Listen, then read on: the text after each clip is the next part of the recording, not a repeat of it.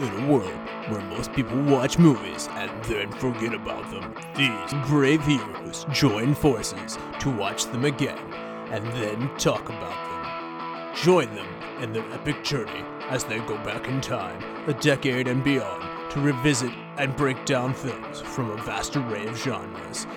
Do these movies hold up over time? Are they classics? Find out on Retro Movie Roundtable. Starring your hosts, Brian Fry, Chad Robinson, Dustin Melbardis, Nathan Lutz, and Russell Guest. Coming now to headphones in your ears. Welcome all you lords, ladies, and knights of the Retro Movie Roundtable, where we watch movies and then talk about them. I'm your host, Nathan Lutz, and joining me today are two people that you may not have met before. We're excited to have Kevin Weigand on the show. Kevin, welcome, and please tell us about yourself. Hey, thanks for having me. Super excited to be here, talk about Fargo.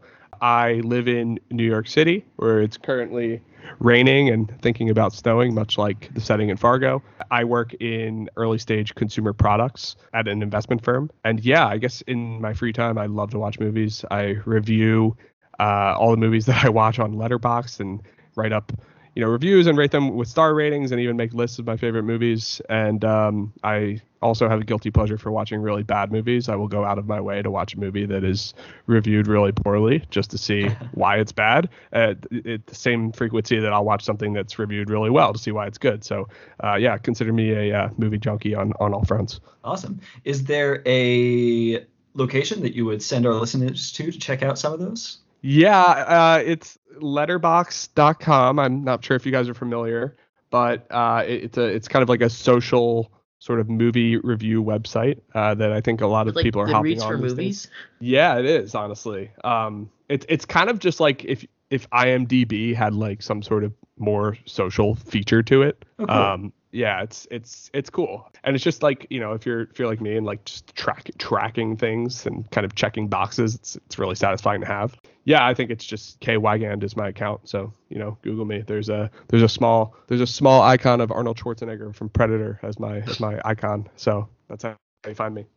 And joining me also for the first time, finally, I'm very excited to introduce my girlfriend, JD. Hi. Thank you for having me on here, Nathan. It's great to have you aboard. Yeah, I'm JD Donnelly. I'm an artist and writer by trade. My specialty is normally creatures, extinct, mythical, and living. So Fargo, there's interesting snowy habitat going on. But yeah, normally I'm based out of Johnstown, which is about 2 hours as the crow flies from your home base, Nathan. Outside of Pittsburgh, which is where I live in an area where there's more deer than people. So definitely more like Fargo than over here in Pittsburgh. We're representing all the different characters here. Absolutely. All right. Well, as we start here, just for a little bit of warm up, just have some quick questions. So, Kevin, what was the last movie that you attended in a movie theater? The last movie I attended in a movie theater, I think it was Dune. Yes. Yes. Yes, Dunk, as it is colloquially named. Thank you, poster designers. I think that was the last last theater movie that we saw Ghostbusters. Oh, of course, we saw Ghostbusters. Yeah, so that's the answer to my question, was when we saw Ghostbusters at Thanksgiving, or Ghostbusters Afterlife to be specific. Yes. Yeah. So, what were your thoughts on Dune, Kevin? I really liked it, and I'm definitely glad I saw it in theaters versus watching it on HBO at home. It was just a really well done movie, really long, but I enjoyed it, and I'm looking forward to the second part. Yeah. Are you a book reader? I do read books, but I have not read Dune. I'm always curious how it is received by those who have not read the books. So, see, I sorry to interrupt. I will say I watched the David Lynch version from the 80s, which tells the full story. And I mentioned earlier I like bad movies, and I think this is widely reviewed as a disaster, and it's certainly wacky and very goofy. But it's just like kind of like a car crash that you can't really follow, that you have to watch. A car crash that you just can't take your eyes off of, huh? I think it is time that we get into the movie proper that we're doing ourselves. Kevin, what are we doing today? Fargo. Excellent. Fargo was released in 1996 to the tune of $24 million. It placed 67th in the box office that year, and ahead of it was The Craft, and behind it was Sling Blade. So I gotta say, not two movies that I've ever heard of before, and will probably ever hear of again. I think Really? I've heard of The Craft. I think my cousin liked it. Okay. I have a feeling it has to do with witches or something. Sling Blade is excellent. You guys should watch Sling Blade. One of the best Oh, movies of really? all time. Huh. No, it's Well, truly an awesome movie. It's really well Maybe done. I shall put it on a list. The number one movie that year was Independence Day, and Fargo reaped an IMDb rating of 8.1. The critics' tomatometer is at 94%, with the audience score at 93%. So this is a well-loved classic, despite its position in the box office that year. It is the winner of 5 Academy Awards for including Best Actress for Frances McDormand, Best Original Screenplay by Joel and Ethan Coen. It had 5 nominations for Best Picture, Best Director, Best Supporting Actor, Cinematography, and Film Editing. So 5 for 5. Wow. Quite the successful movie there. And had 4 Golden Globes nominations for Best Motion Picture Musical Comedy, Best Director, Best Actress, and Screenplay. So very successful there. So expectations and background here. Kevin, is this a movie that is new to you, or do you have a deep history with this? Deep history with it for sure. Probably saw it the first time when I was around 12, I want to say. I don't have an exact age there. Wow. 12? Yeah, and I can get into that if you want, but most recently watched it yesterday, so very fresh. I mean, I'm not one to judge. My favorite movie in preschool was Jaws. So at the ripe old age of 5, I was rooting for the shark. So, but I mean, this seemed a little intense to show a 12-year-old. You know, I it's don't think it always was shown to me.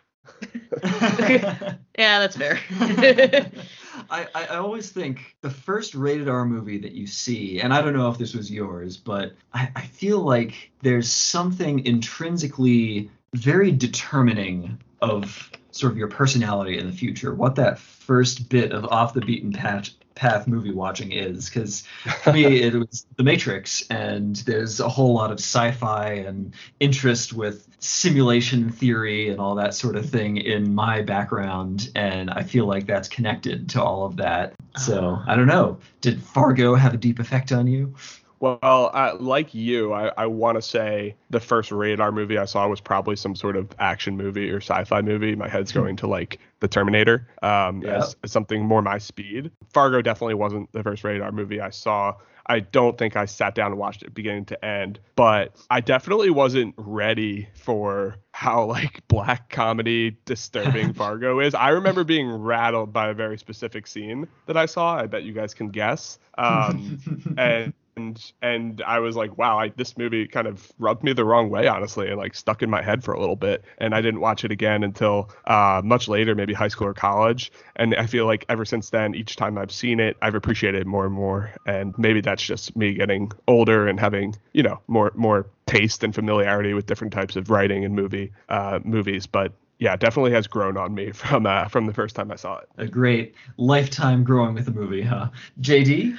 I watching it with you in preparation for this podcast was the first time I've ever seen the film version of Fargo. However, I am previously familiar with the TV spin-off series of Fargo. And it was really interesting to compare and contrast in my head, because I watched the first 3 seasons in full, and halfway through the 4th season, I still need to finish the 4th season.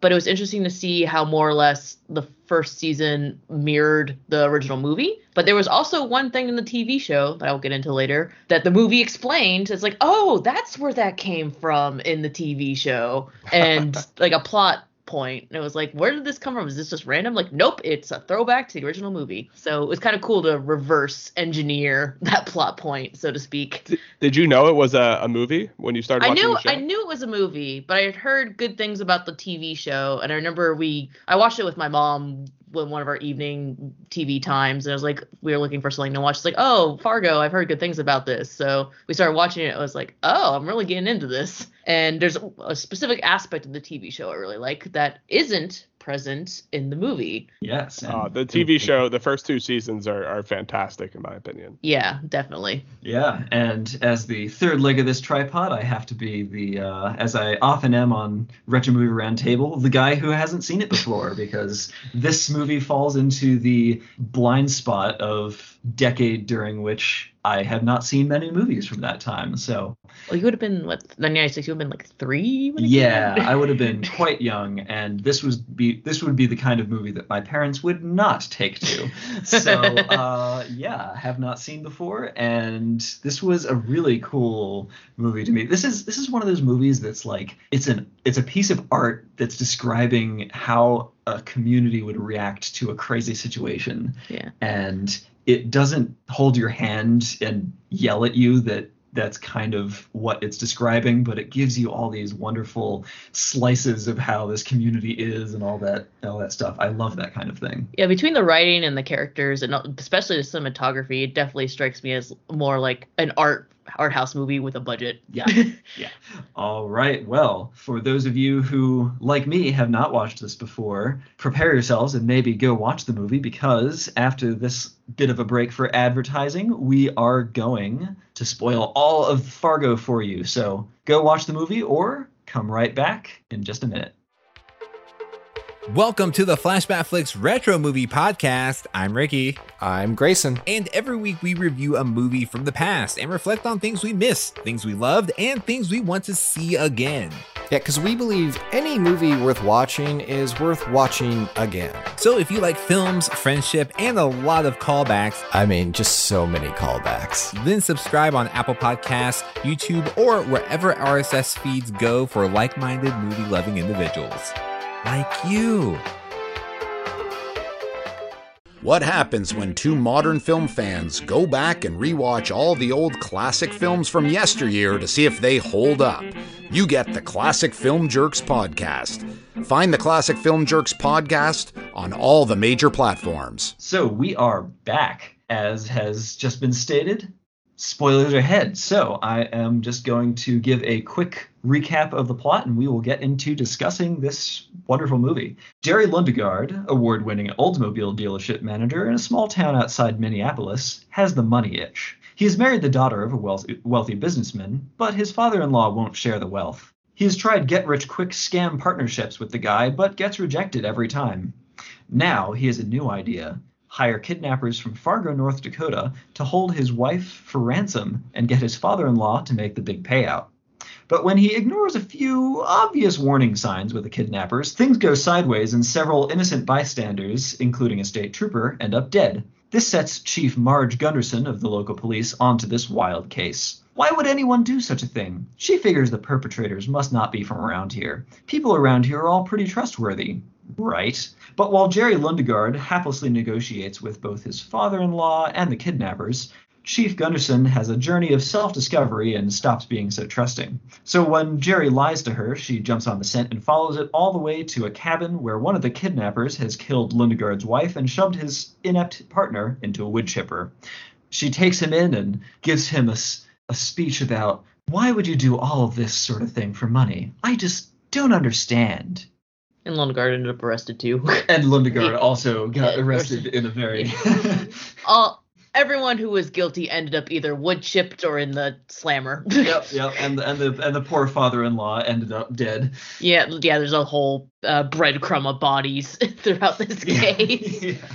This is definitely a movie with a blood trail. So I think one of the most important themes of this movie, at least that I took out of it, is this idea that they're in this small town and everybody kind of knows each other, and in the police office, everyone's pretty casual about things. Everybody's having fun. They're having art competitions. They're having all these situations where they're not used to these extremely serious things that are happening. And it's really fun how many scenes in this movie play into that. So let's talk a little bit about the choices on what gets shown, of what gives this movie such its wonderful small town character sort of thing. So from a setting standpoint, Kevin, what do you see that really sets the stage for you?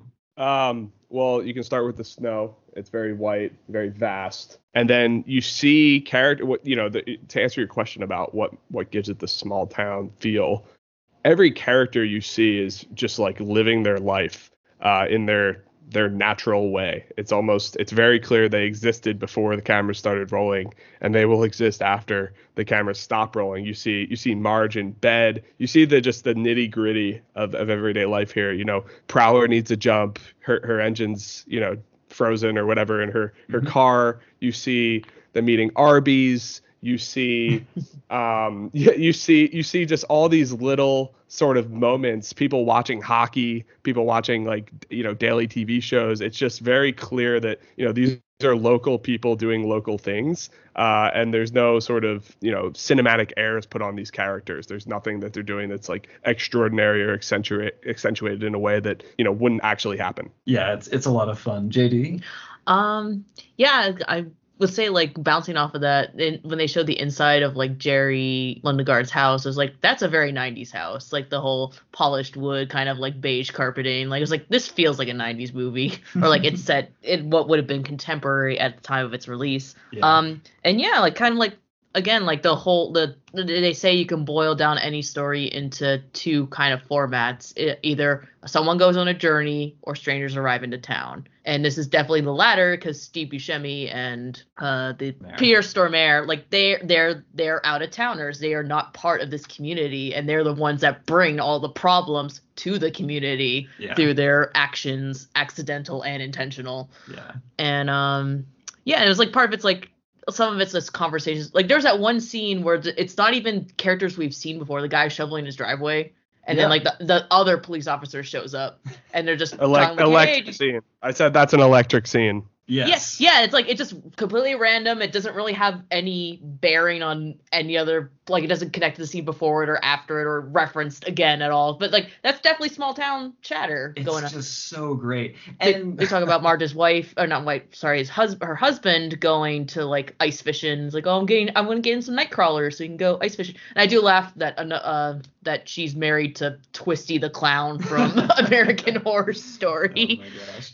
Yeah, and they also have there are scenes like that all over the place that it's this doesn't seem to relate to the plot, but it's giving me this vibe about the people involved, that they're just people, and that this thing that's happened is just so weird to them. The scene where Marge, the chief of police, meets with an old high school friend for dinner, and it's an awkward conversation, and it's not really clear immediately why are we doing this, what does this really mean to her, but it's showing just how down to earth these people tend to be, and how awkward it is to run into high school people when you're an adult. yeah especially when those high school people are in situations that making awkward situations for you that you really didn't want. I read online that scene with Mike Yanagita, which is hilarious, by the way. I very much enjoy it. But I read online people think that's one of the most pointless scenes in cinema history. Because I'd argue that the rest of the movie is very tight. Actually, everything that happens contributes to the plot in one way or another. There's not a lot of fluff at all. But that's the one scene that actually doesn't really go anywhere with the plot. But I think you're right. It just shows that these are the types of people. You're a chief of police investigating a homicide, but you're willing to go, you're courteous enough to meet some random high school friend for a drink. That's the kind of people these people are. They're just very warm and sort of open to the connecting, and it kind of contrasts against everything that happens in the movie. I wonder if part of that might have been to give Marge more plot and screen time, because that's another difference I remember too between the original movie and the first season of the TV show, is there is a female police officer. She isn't police chief though in the TV show, and unfortunately her name is escaping me.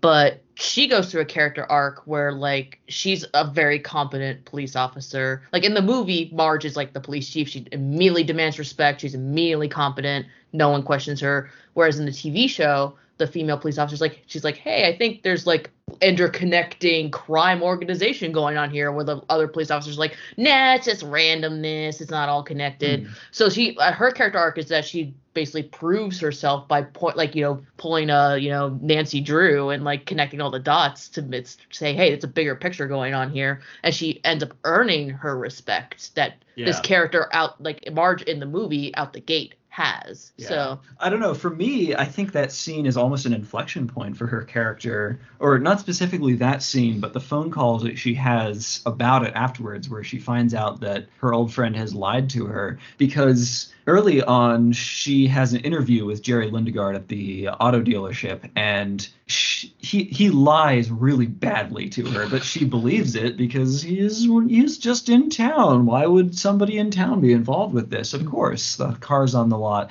And then she has this meeting with this guy. She kind of is just super nice, trusting, has this conversation with him, and she, can't imagine that he would be making anything up. But later on, she gets a call that she finds out, no, this guy totally lied about his high school friend dying a horrible death. And he lied about being married, I think. He lied about being married to and a high school as well. friend that died of cancer, and then she gets her friend oh no, they weren't married. She had a restraining order against him. And she did not have cancer. Yeah. And fairly soon after that, then comes up the scene with the second interview with Jerry Lindegaard at the auto dealership, and all of a sudden Marge is just, I am not trusting what you said. I am actually sort of reading all the stuff on your wall. I think that these people in my town, I don't trust them anymore. She can cut through the bull crap. Yeah, and that's how she kind of solves the case. So I don't know. I think that's a pretty interesting, impactful scene, at least for my reading of the movie. So you think that scene with Mike Yanagita just basically raises her bar for locally, these people actually can lie and do, don't trust anything you actually hear from people you don't know that well.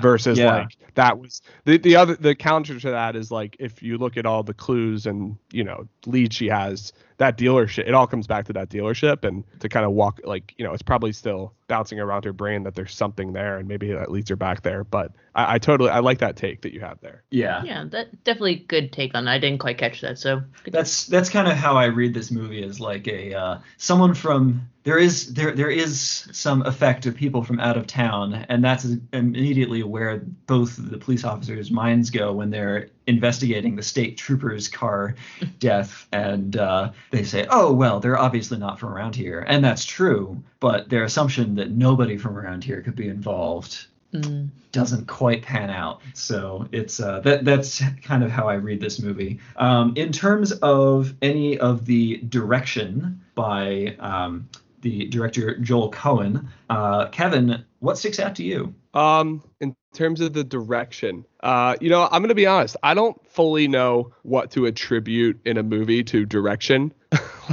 Maybe that's a bad answer, but I have a hard time. In my opinion, a director kind of makes all the decisions. I think the use of the music is interesting. There's actually very little usage of the score throughout the movie, and it usually comes in at a nice time where something really kind of big is happening, and it really plays to the mood. And I really like how they use that very sparingly but effectively. I did catch they were playing the main melody as a diegetic sound in the jazz piano when Marge goes to meet up with that high school guy. During that scene, it's all important. It's the all important scene. But yeah, I agree with you completely, Kevin. A lot of times in movies, I am like, oh yeah, you should have more music. Music should have more character. And this movie is a great in-between place where there's not a whole lot of music, but when it comes in, it's really scene setting. So as the movie first opens, and do you think having a lack of soundtrack is what lends itself to being oh, this is more real, because we don't walk around with a soundtrack going on? So sometimes I feel you think documentaries, or interviews, there's very rarely, if ever, music, so it almost lends a air of course this is real. It's not, we're not overlaying music here, this isn't fabricated. It even claims at the beginning of the movie this is based on real events and all that jazz, so it lends itself to its pseudo documentary style. Yeah, exactly. It's that documentary feel, and then you add in the accents. I don't know how many movies had that sort of over the top accent in the Midwest before. I think that really sticks out to the audience. It's consistent throughout the whole movie. And then, as we talked about earlier, excuse me, these characters just, doing really sort of local, mundane, in the weeds things. All of that just makes it honestly feel like it's happening. And I do think we should talk about the decision to falsely claim this was a true story. That's something that gets a lot of attention in the media. Yeah, as it's playing this sort of homey harp theme over top of that at the beginning. Don't worry, this is a calm movie. TV show, at the beginning of every episode, they had that text and the main theme, that Nice. that soft melody playing. Was there a point in the movie, or am I making it up, where they played that same melody in like a baby nursery rhyme? Because they show like that Marge is pregnant, and that's why she was throwing up. It wasn't she was throwing up in the body gore, it was she had morning sickness. But I have a feeling like I heard it again, like as like a, you know, like a music box or a baby toy melody at some point. But Yeah. I don't know, like I guess maybe because I knew going in that it wasn't a real film, like that it was like, oh yeah, this is just like, you know, faux documentary, like how Fourth Kind was a faux documentary. Yeah. Like I guess like, I can't vouch, like, because I didn't, like, it didn't affect me because I knew going in it was fake. So, but Yeah. when this was released, did people think it was based on a real story? Yes, I Really? looked into this. Yeah, there was apparently a bunch of people showed up in Brainerd, Minnesota with shovels looking for a suitcase filled Oh with my money. God.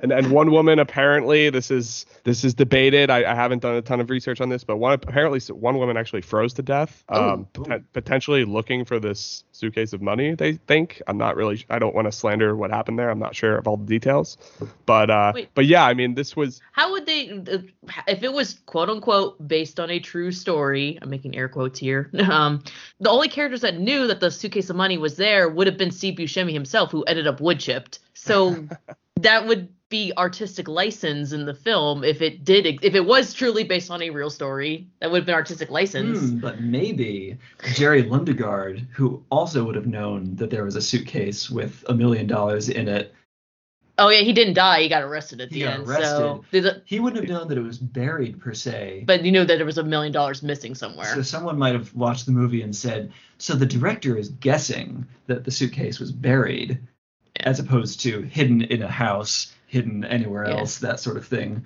And I will say the suitcase was like I said in the TV series, the one thing that like, oh, that makes sense now, because in the first season of the TV show, you find out that Billy Bob Thornton's hitman character, he's going after this supermarket mogul, and you find out he made his money because he found the suitcase in the snow, and that was his seed money, and he has the ice scraper framed on his fancy office wall as, you know, like, this is how, you know, my first dollar, this is how I got my start. So like, again, without having seen the original movie first, before seeing the TV series, I was like, oh, that's kind of random. And I was like, but then after seeing the original movie, I was like, oh, that's what that's a reference to, and that's where that came from.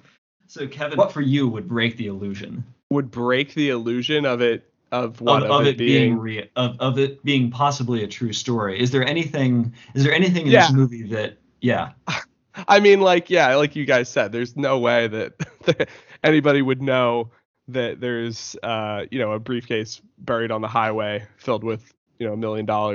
That's ridiculous. I think people just see true story and are looking for something to do and and go out there. But it's funny that Coen Brothers have gone back and forth on like what actually inspired this, because there's all these rumors of similar crimes in the area that happened when they were growing up, because they're from that area of Minnesota originally, and that's why they based it there.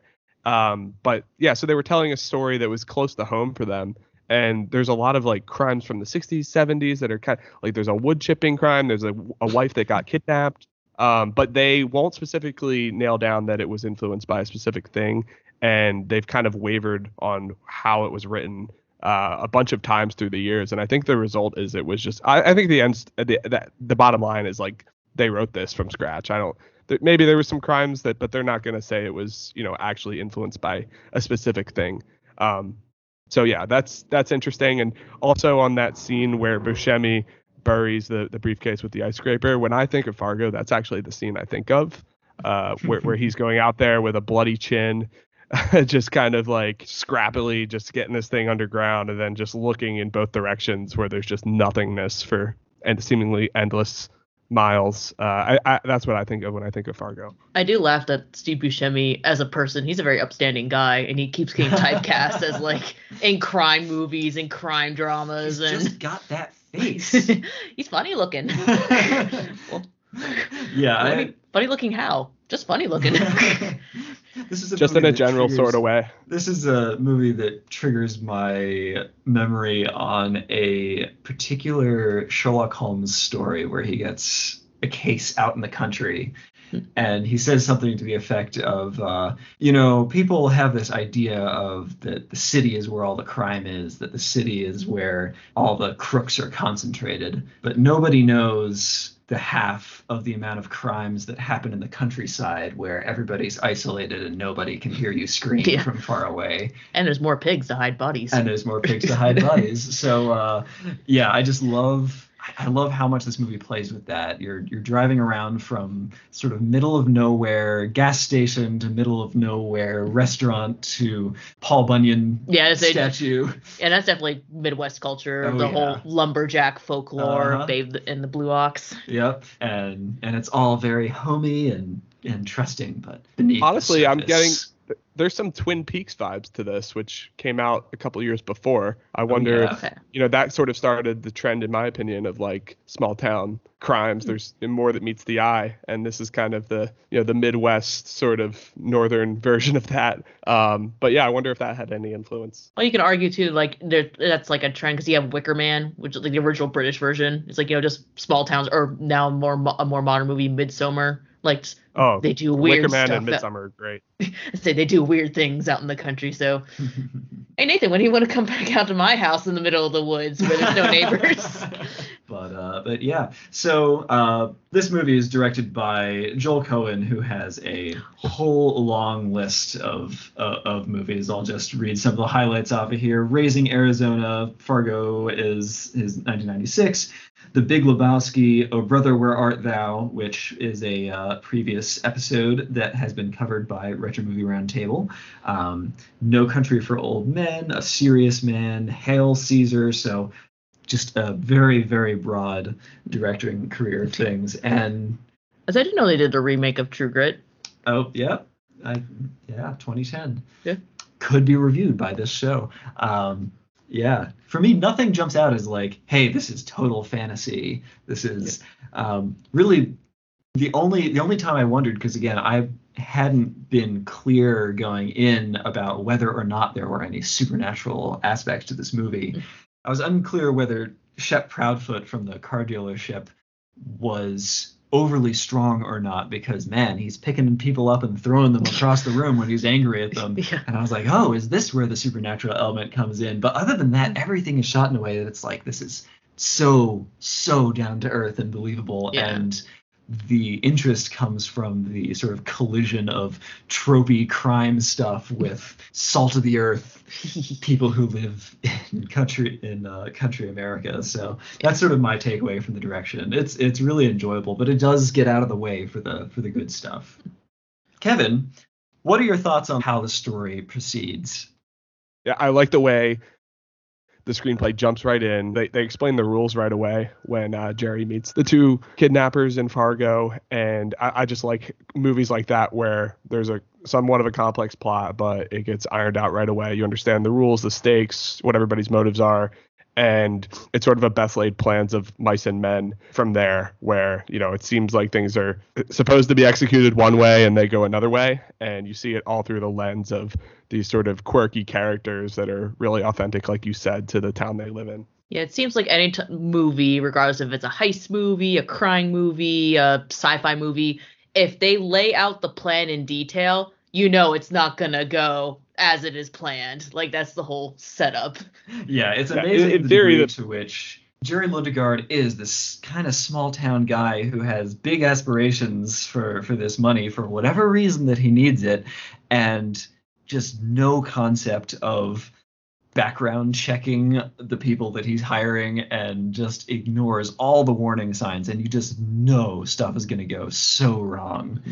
And it is quite funny. So Kevin, there's a lot in this movie that it's a character moment, but it's really telling you a lot about how the plot is going to move forward. What are sort of moments where you see, oh my gosh, this character is behaving in a way that is just throwing up all the red flags? Yeah, I mean, every character seems to have a moment or two like that at minimum. One that really jumps out to me is Steve Buscemi.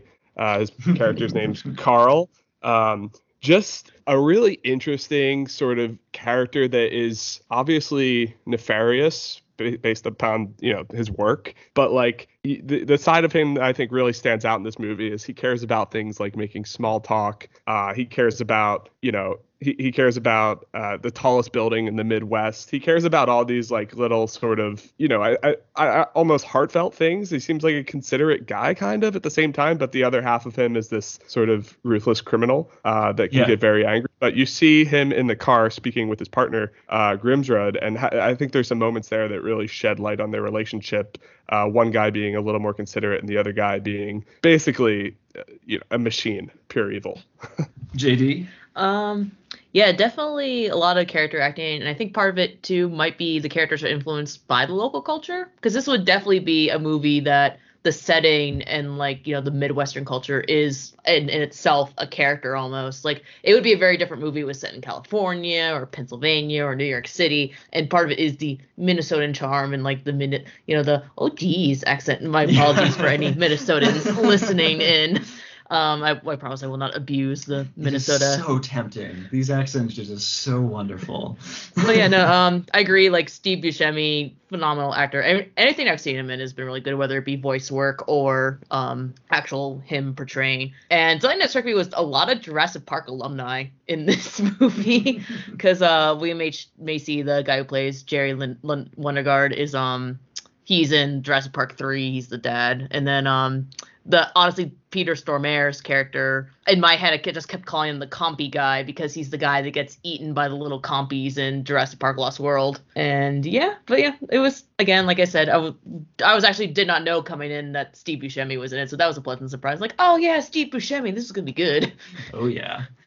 One thing I would actually be curious about here is, JD, there are a lot of contrasts with sort of how the movie and the TV show develop. Can you describe how they relate to each other? Okay, so I promise I won't try to get too spoilery in the TV show because there are significant differences. I will say one big difference in storytelling is that in the TV show, they do somewhat of a better job of everything being interconnected. Whereas in the movie, some of the awkward humor kind of lends to the absurdity of happenstance.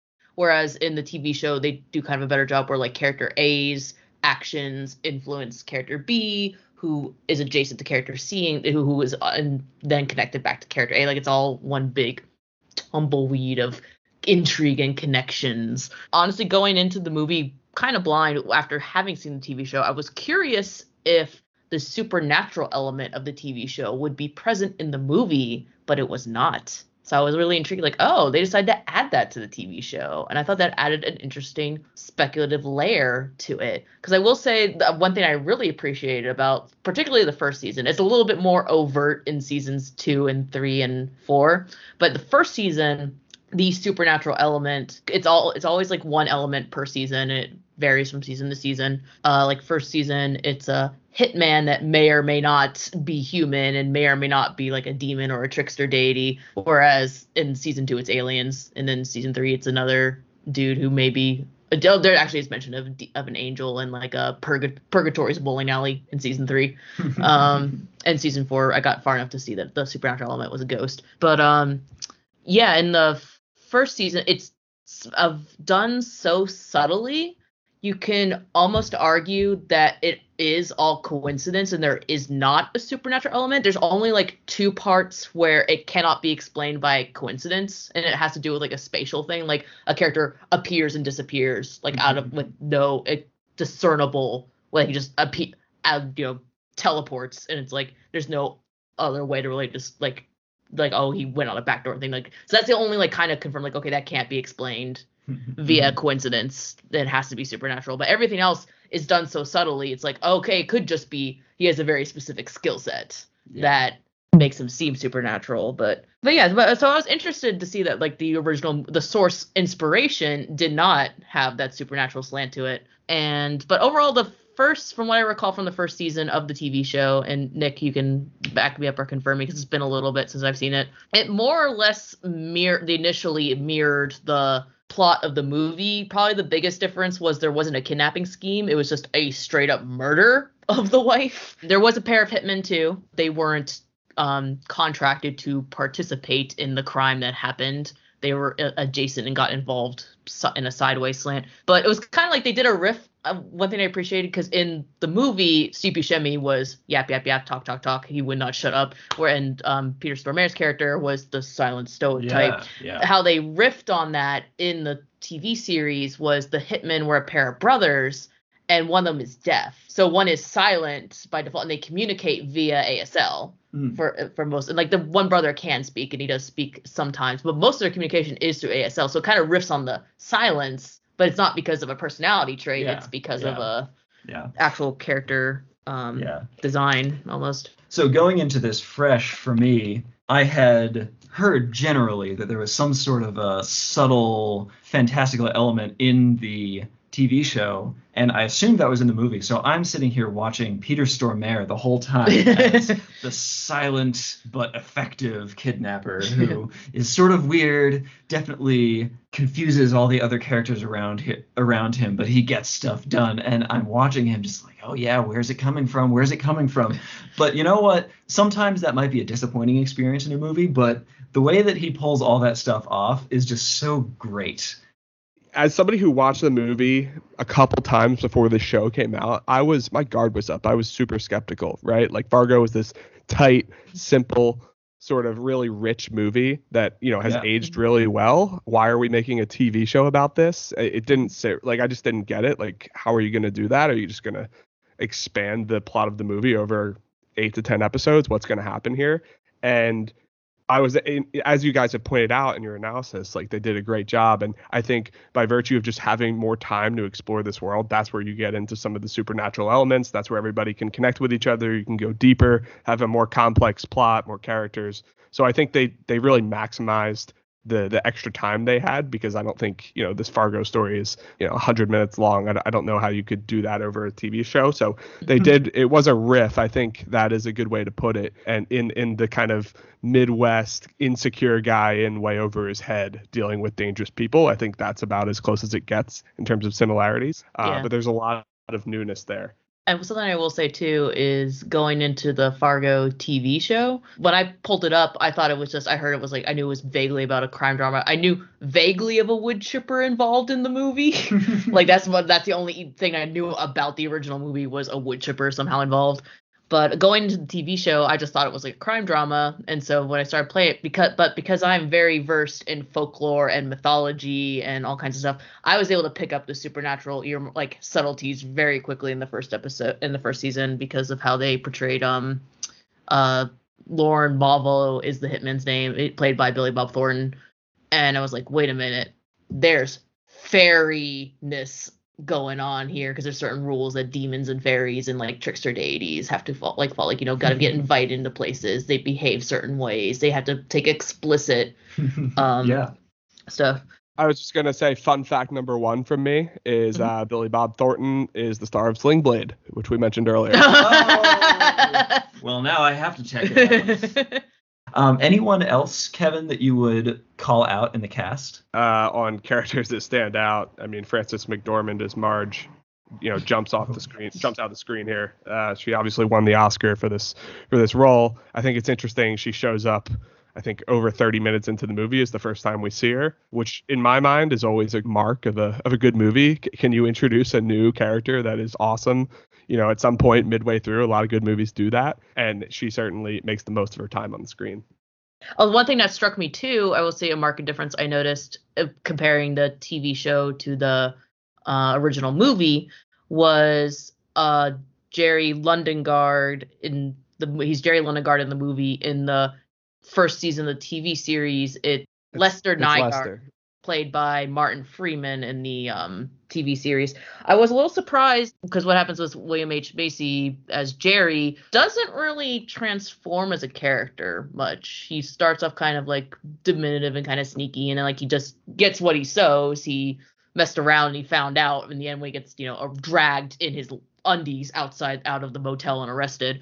But in the TV show, it's a much more drastic, Lester is a very, diminutive, mousy man. And then what happens is he crosses Billy Bob Thornton, who's not even like involved with him, and it's that chance crossing that sparks a catalyst for his character to change, and he becomes like more competent. And like as the first season progresses, it's like, it's almost like an Oedipus story where the rise of a character, he becomes, kind of a Banff and becomes more capable as a person, period. And so it was interesting to see, like, I was a little surprised that the original Jerry did not go through such a transformation. He just kind of started and stopped at the kind of the same point, almost. Like, he didn't go through a character transformation. There was no kind of arc to his character. In terms of any wardrobes and costumes and all that sort of thing, anything jump out to you guys? Long johns. Oh, yes. Some comfy looking long johns to deal with that Minnesota cold. Yes. And just the puffy sweaters and like very, obviously attire meant to deal with the cold and the chill of that kind of environment. And it's set in winter, obviously. Yeah. So. There's something utterly hilarious about Peter Stormare as Geir Grimsrud, the quiet kidnapper, sitting around in this like incredibly comfortable set of overclothes, watching a fuzzy TV while there's a kidnapped victim tied to a chair 10 feet away from him. Yeah, just chilling in his long johns. This is great. Anything favorite that jump out to you, Kevin? Yeah, one of my favorite little moments in the movie is in a, kind of one of the climax points where Stormare hits Buscemi with the axe. As he's chasing him outside, he like first stops to put on his hat with the axe. I think that's just like maybe the best wardrobe moment of the movie. Very small. Yeah, you lose most of your heat off your head. That's why hats are important in the winter. The scene with Steve Buscemi digging in the snow with no gloves and like a crazy wound to his chin. I was just shivering just looking at it. And then when he walked in with that, gunshot wound on his face, like, you should see the other guy. All right. So what do you think? You guys ready to hand out some superlatives? I'm ready when you are. Yep. All right. Kevin, for the pick of MVP, which can be director, an actor, or a supporting actor, or really anybody involved with the production who you think really, really pulled all the way, who would you pick? I'm going to give it to the Coen brothers. This is the movie that really starts a run of like their all-time sort of Mount Rushmore of movies. And that's saying a lot for, team of directors that has a ton of great movies. But I was reading online, actually, their prior 3 movies were kind of poorly reviewed or did poorly at the box office. Like they were on a bit of a skid. And this movie did really well and, obviously had the Oscar buzz. So I think it kind of catapulted them back up to the top. And it was obviously a movie based on where they were from. So it meant a lot to them. And it was just a very simple, less is more kind of movie. I think it's their crown jewel in terms of filmmaking. And, they went on to make some great movies right after this, Big Lebowski, No Country for Old Men. So I'm giving this to the Coen brothers because it gave them the momentum to sort of, be those elite directors rather than directors that had, a couple good films here or there and a lot of flubs. All right. And JD? I'm going to give my MVP to Steve Buscemi because, no offense, Mr. Buscemi, he basically plays scummy characters very well. And he brings a sense of humor to it. Like he wasn't just a straight up jerk. He had humor to the character too. And he just plays that kind of character really well. Like he looks weaselly, so he leans into it. Oh yeah. And on my end, I'm going to go with Frances McDormand as Marge Gunderson, who just sells this wonderful story of a cop discovering the darkness of the community around her. And oh man, that whole role is great. And this is it's great to have a movie where we can have 3 totally different MVPs here because the whole ensemble is just doing great here. So next up is Best Supporting Actor. Kevin. I just want to comment on Buscemi, who I guess I'll give this to here. If you look at all the other main characters, they're all kind of one note. Like William H. Macy just plays a weaselly kind of nervous guy the whole time. There's no character arc, as you called out. Marge is kind of just a really like wholesome, good character, just very earnest the whole movie. Grimsrud by Peter Stormare is just like silent. He has like 18 lines of dialogue the whole movie. He doesn't say anything. They're all kind of one note and it works for the movie. But Buscemi does most of the talking and is kind of like I said, he two sides to him. He's multifaceted. So I think he had sort of the heaviest lift in terms of acting, in terms of being versatile. So I would give it to Steve Buscemi if you can classify him as that. And if you can't classify him as that, I would like to give it to all of the sort of just random bit parts. The guy with the shovel, all the people that give these little interviews are my backup. My best supporting actor is going to go to Shep Proudfoot because he's the catalyst. He's the one that gets William H. Macy in connection with Buscemi, but he doesn't vouch for Stormare. But also, like, his only kind of distinguishing scene is just to show up and beat the crap out of Steve Buscemi, and then he's like a whirlwind. He comes, he beats, he leaves. Give him points for intimidation. That your sole purpose is just to show up and beat up another character and then leave. Yeah, he has such great presence anytime that he's on, and he isn't on much, but you remember him. And for me, actually, I'm gonna have to add Peter Stormare as Geir Grimsrud, who is he's silent. He doesn't have a lot of lines, but my gosh, he does face acting, and true, he's basically being stoic for most of the time. But it's just so funny watching the way that he reacts to things and just is done with these amateurs around him. It's great. It's great. So, again, so many great parts here. So I was also a little surprised his character survived to the end, considering like all the crap he did to justify a demise, and he made it out alive. Yeah. Buscemi didn't, but he did. And he was worse than Buscemi. Yeah. All right. Moving on to Hidden Gem. Kevin, what is your hidden gem for this movie? I love the scene where Mr. Mora gets interviewed about a funny little guy who's going crazy out there by the lake, is interviewed in his driveway by the cops. That kind of puts everything together. That I could watch that scene on loop for endless amounts of time.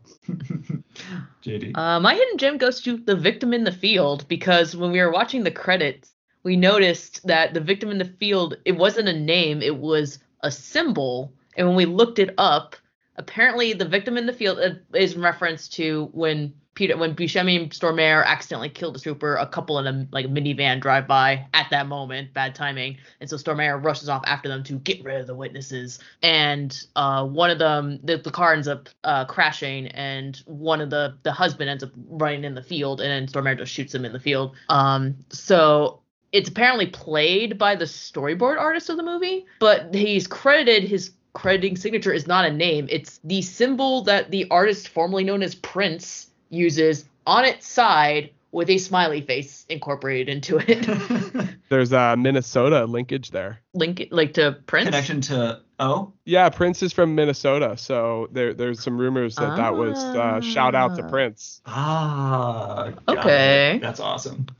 All right. Well, we've been given this cast all the kudos, but if Kevin, you were forced to recast one of them, who would you switch out? I will switch out the son, Jerry Lundegaard's son, with young Leo DiCaprio. Nice. I would have liked to have seen. It would be cool if that was somebody that we could look back upon. He had this bit part in the movie Fargo all these years later. That would be pretty cool. Also, the person I feel worst for is him in the movie. He loses basically everybody in his life in the course of like a couple of days. Oh, yeah, poor kid. My recast would kind of be the opposite of Kevin's. I'd want to recast Victim in the Field as actual Prince. So get someone like super famous that's in like at the contemporary time in like this random bit part. It's kind of like how Daniel Craig is a stormtrooper in Force Awakens. But obviously you don't know it's him because he's in stormtrooper gear with the helm on and stuff. It's always good to have little moments like that. For me, this is nothing. If there were anyone who could do the kidnappers differently, I'm not saying better, just differently, it would be hilarious to swap them out with the wet bandits from Home Alone. Let's just have the most inept sequence, because I got so much vibes of that when they were coming into the house. These two criminals who one of them is just total brute force and the other one is maybe thinks that he's got something but really is totally inept, and it just gave me a lot of vibes for that. So let's get the wet bandits in here from Home Alone. What did you guys think of that kidnapping scene? I'm curious. I thought it was great. Comedy errors with violence. Oh my gosh, there's that moment when I think it's Gerda Grimsrud looking in the window. Yeah, and like yeah, she was just sitting on the couch like, what the heck? Like, yeah. And then he's got a little bit of a cut, and he's like, I need unguent. Yeah, I need unguent. Oh my gosh. I love his priorities just immediately flip from executing kidnapping to getting unguent, and he's just rifling through the medicine cabinet. Like it's a truly funny scene. You know what? He's just like everybody else. When you're rifling through a medical cabinet, that's exactly how you do it. You just run your hand behind all the different vials and knock them all off until you eventually wind up with just the one that's left. Yep. That is such a great scene.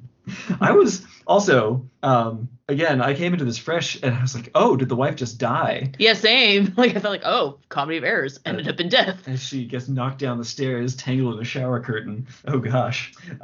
Yeah, so next up is best shot of the movie. Kevin, what is your favorite shot from this movie? My favorite shot of the movie, I really like some of the parking lot shots that are from way up high, like after Jerry's leaving the meeting with Wade, his father-in-law. They just have this, like, I don't know how they shot it, but it just looks straight down at the parking lot. It looks like a painting. That really sticks out to me as like a very just cool, unique shot that shows just how barren things are. Yeah. So here's a question. How basic things are. That was honestly my best shot pick too. So we're on the same page on that. All right. So as I'm watching those scenes, and JD pointed it out as we were going as well, just like, how do you shoot a snowy parking lot like that? Do you have to fill it in with fake snow, get it perfectly level, and then shoot it? Yeah, like how do you do multiple takes? Yeah. You can't do multiple takes at this parking lot because all of your footsteps are totally recorded unless you are ready to go in with a whole pile of fresh snow. So probably some poor filming interns had to be. Oh, but apparently it was the warmest winter there in like 100 years or something. So they had to use a ton of fake snow. Oh no. Yeah, so I bet it was some poor intern's gopher's job to like, okay, take done, reshovel the snow. This is my snow leveler. It's like leveling concrete, but yeah. Oh my gosh. Well, I will go differently here with my favorite shot, which is actually the low angle shot that's used when Gerda Grimsrud goes after the innocent bystanders who have seen him shoot the state trooper. And when he turns around and goes in a car chase, it's this amazing low angle shot in the snow with the headlights showing through, and you just see the other car's tail lights in the distance. And it's so tense and so, as an image, so evocative of how alone they are in the dark. And then the taillights swerve and vanish. Yeah. And it's so cool. I just love that. Honestly, seeing the taillights in the dark remind me a little bit of like the Mothman. And there's a specific shot in the film version of the Mothman prophecies that like you think it's headlights coming towards you, and it's like, whoom, Mothman. Glowing red eyes.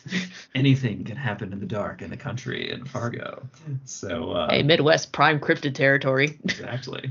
All right. Well, broadening out a little bit, we get to favorite scene, overall scene of the movie. Kevin. So I was actually going to say that scene you just described, but you did a great job describing that. That whole getting pulled over by the state trooper, not having the tags to that, Peter Stormare just snapping into action after killing the state trooper and driving after that scene is awesome, and it's really well done, and it's cool to just like think about what those people in the innocent bystanders were like thinking that like caused them to speed off and swerve. You can just read everything that went through their minds, and it was also it's also like really a brutal scene. Like that's the first time you're like, oh boy, like things are unraveling quickly here. These guys are super dangerous, and it's the one that that I was mentioning earlier that kind of disturbed me as a child, seeing just these innocent people just get killed for just driving down the road. It's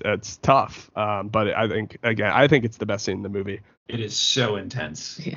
It is so intense. JD. My best scene, I'm probably gonna have to go with the wood chipper, just because it's kind of it was the one thing I knew about the movie before going into it. So it's like the quintessential like we played like when playing movie charades. That was our like hint for Fargo was wood chipper. So it's the thing the movie's known for. And also it's just so kind of like casual. Like she kind of sneaks up on it. And he's just casually shoving bits of Buscemi into the wood chipper. And you just see like this foot sticking out. And it's just again black comedy, dark humor, like. And he just kind of like slowly turns and is like, oh crap, I've been found. He's just totally has no emotions about this whatsoever. He just sees an idea and does it. Yep. For me, it's got to be the hilarious story between one police officer we haven't met and one random guy from Brainerd that we haven't met. And they're just in the driveway, and the guy tells this long, meandering, pointless story about a suspicious thing that he saw about a guy at a bar, and he ends it finally, and it's all in this hilarious Midwest accent. And oh geez, please. Nice people, and gets to the end, and it's probably nothing. Yeah, it's probably nothing. That's fine. And they walk away, and it's just wonderful. I love that scene. It's so good.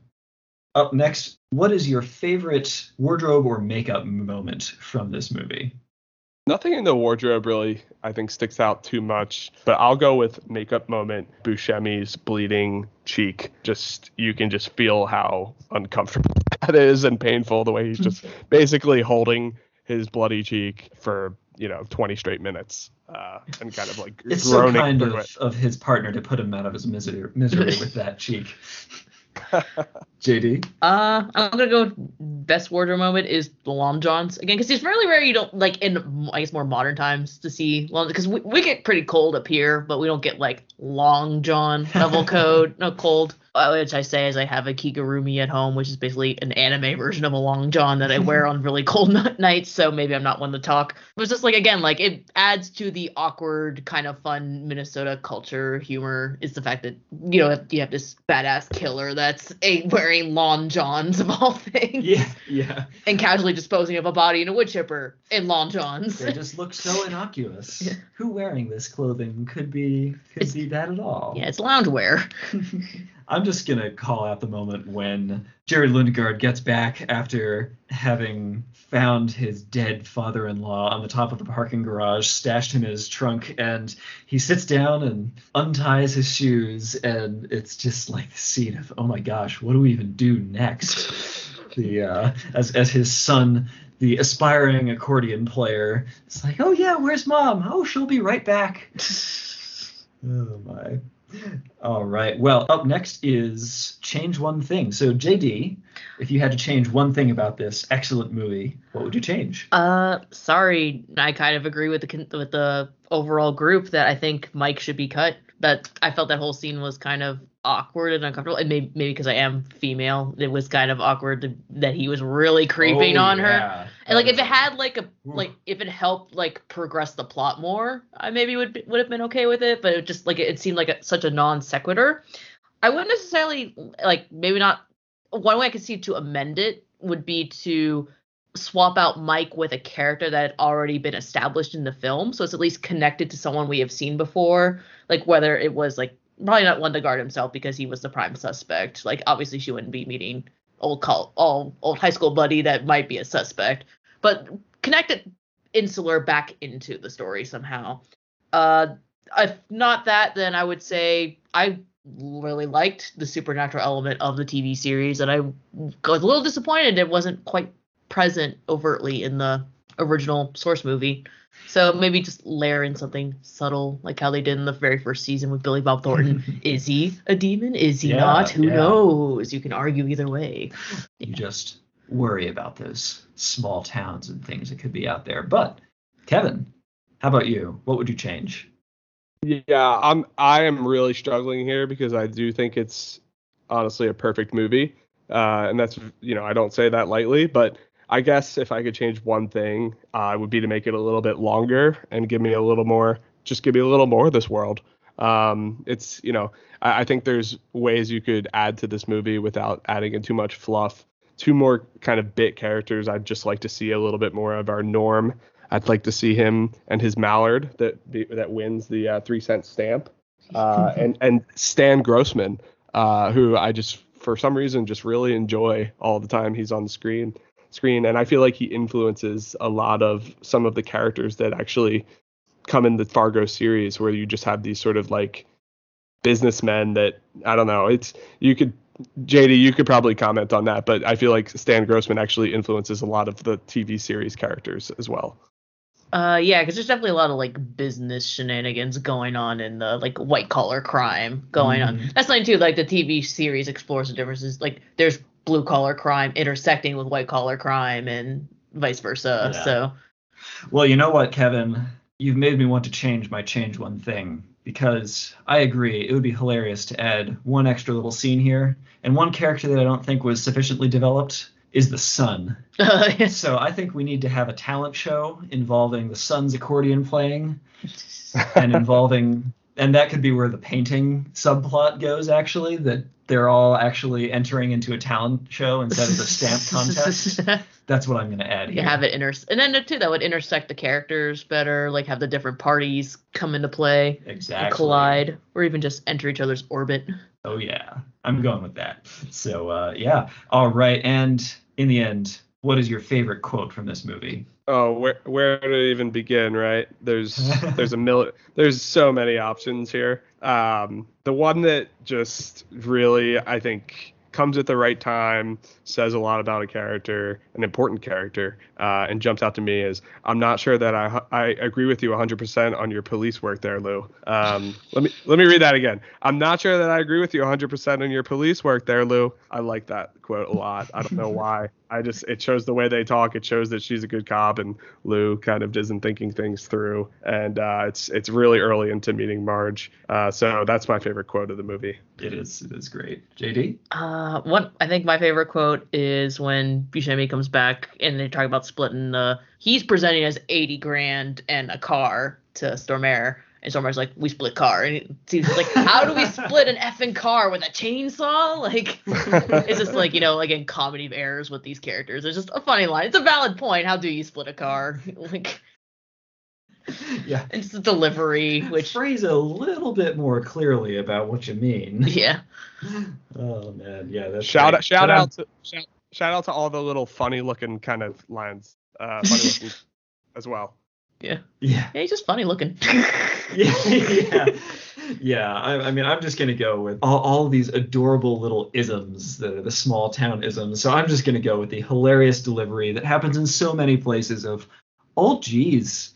I think what Buscemi, I'm looking at my notes. I think Buscemi, after Stormare accidentally shoots he keeps on saying, "Whoa, daddy, whoa, daddy!" Like he's in shock, and that's just what he's saying on repeat. Yeah. Wade, the father-in-law, actually like slow-mo says, "Oh, geez," as he gets shot by Steve Buscemi as well as he goes down. Yeah, this is a great movie. All right, well. Kevin, at this point, is there anything that you would like to plug before we wrap up here? No, nothing to plug, I guess. Real quick, have either of you seen The English Patient? No, I have not. Okay, because The English Patient basically dominated the Oscars this year.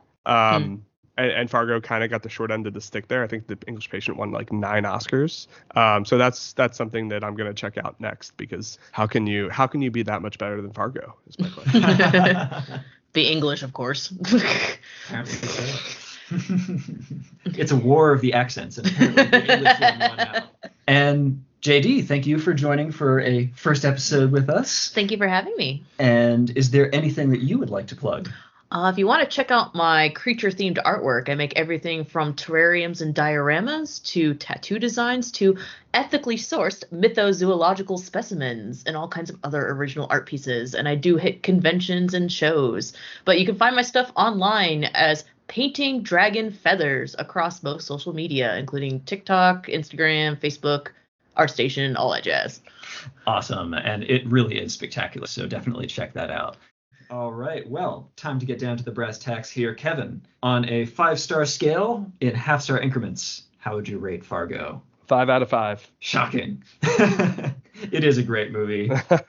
What for you makes it a 5 out of 5 and not just a sort of very good? What makes it great for you? I feel like because every time I watch it, I pick up on something I didn't see the time before. It has multiple sort of styles to it in terms of like being funny, being scary, being intense, being sad.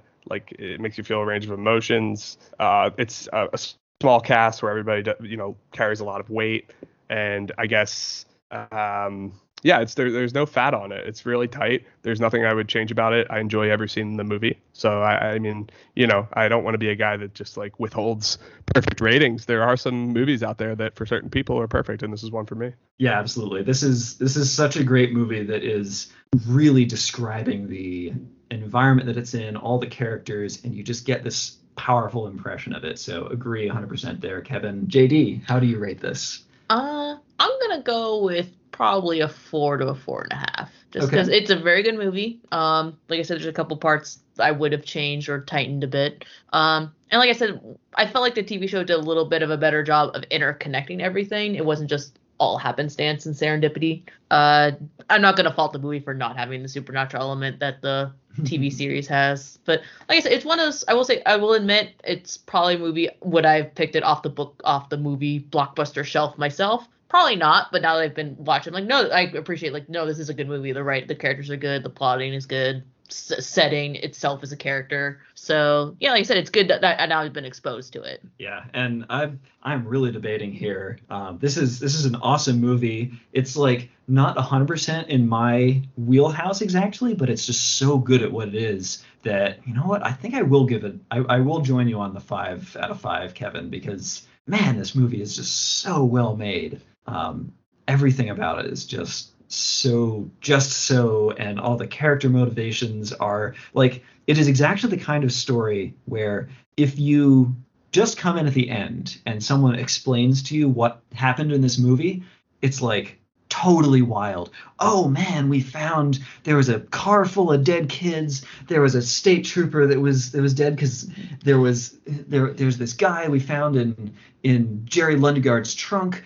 There's all these crazy things happened. There's a wife who was found dead in his cabin. A guy got thrown in a wood chipper. Oh my gosh. But this movie takes you through the one little thing led to another, led to another, led to another, and you believe every step of the way. And I just love that about this movie. So this is just a really fun movie for me. And ordinarily at this time we do a selection of movies for next time, but in this case, our next movie is actually something a little bit special and different. This is when we'll have our 2021 year-end countdown special, where we make superlatives and rank the movies we covered here on Retro Movie Roundtable all year long. It will be spoiler-free, but a lot of fun. This is one of the most fun shows of the year, so please check it out next time. Thank you so much for coming, Kevin. It's been great to have you on. This was a blast. Thanks for having me. All right, and JD, it's wonderful to get you roped in on this with us. So. Thank you for having me. I love movies, so I can jabber about them all day. Yeah, we'll definitely have to have both of you on for a future episode. So now to all of you out there, thank you all the lords, ladies, and knights of the Retro Movie Roundtable. We invite you to reach out to us. We want to hear from you. Subscribe, rate, and review us on iTunes, Spotify, Stitcher, or wherever you get your podcasts. Those reviews and subscriptions really do help others find the show. And give us a like on Facebook. Follow us on Twitter at movie_retro, or email us at retromovieroundtable@yahoo.com. Producing and providing this podcast is fun but not free. We invite you to support the show at our Patreon page at www.patreon.com/retromovieroundtable / there. Any contribution is appreciated and will go towards making the show better for you, the listeners. As always, thank you for listening. Be good to each other and watch more movies. Oh, geez.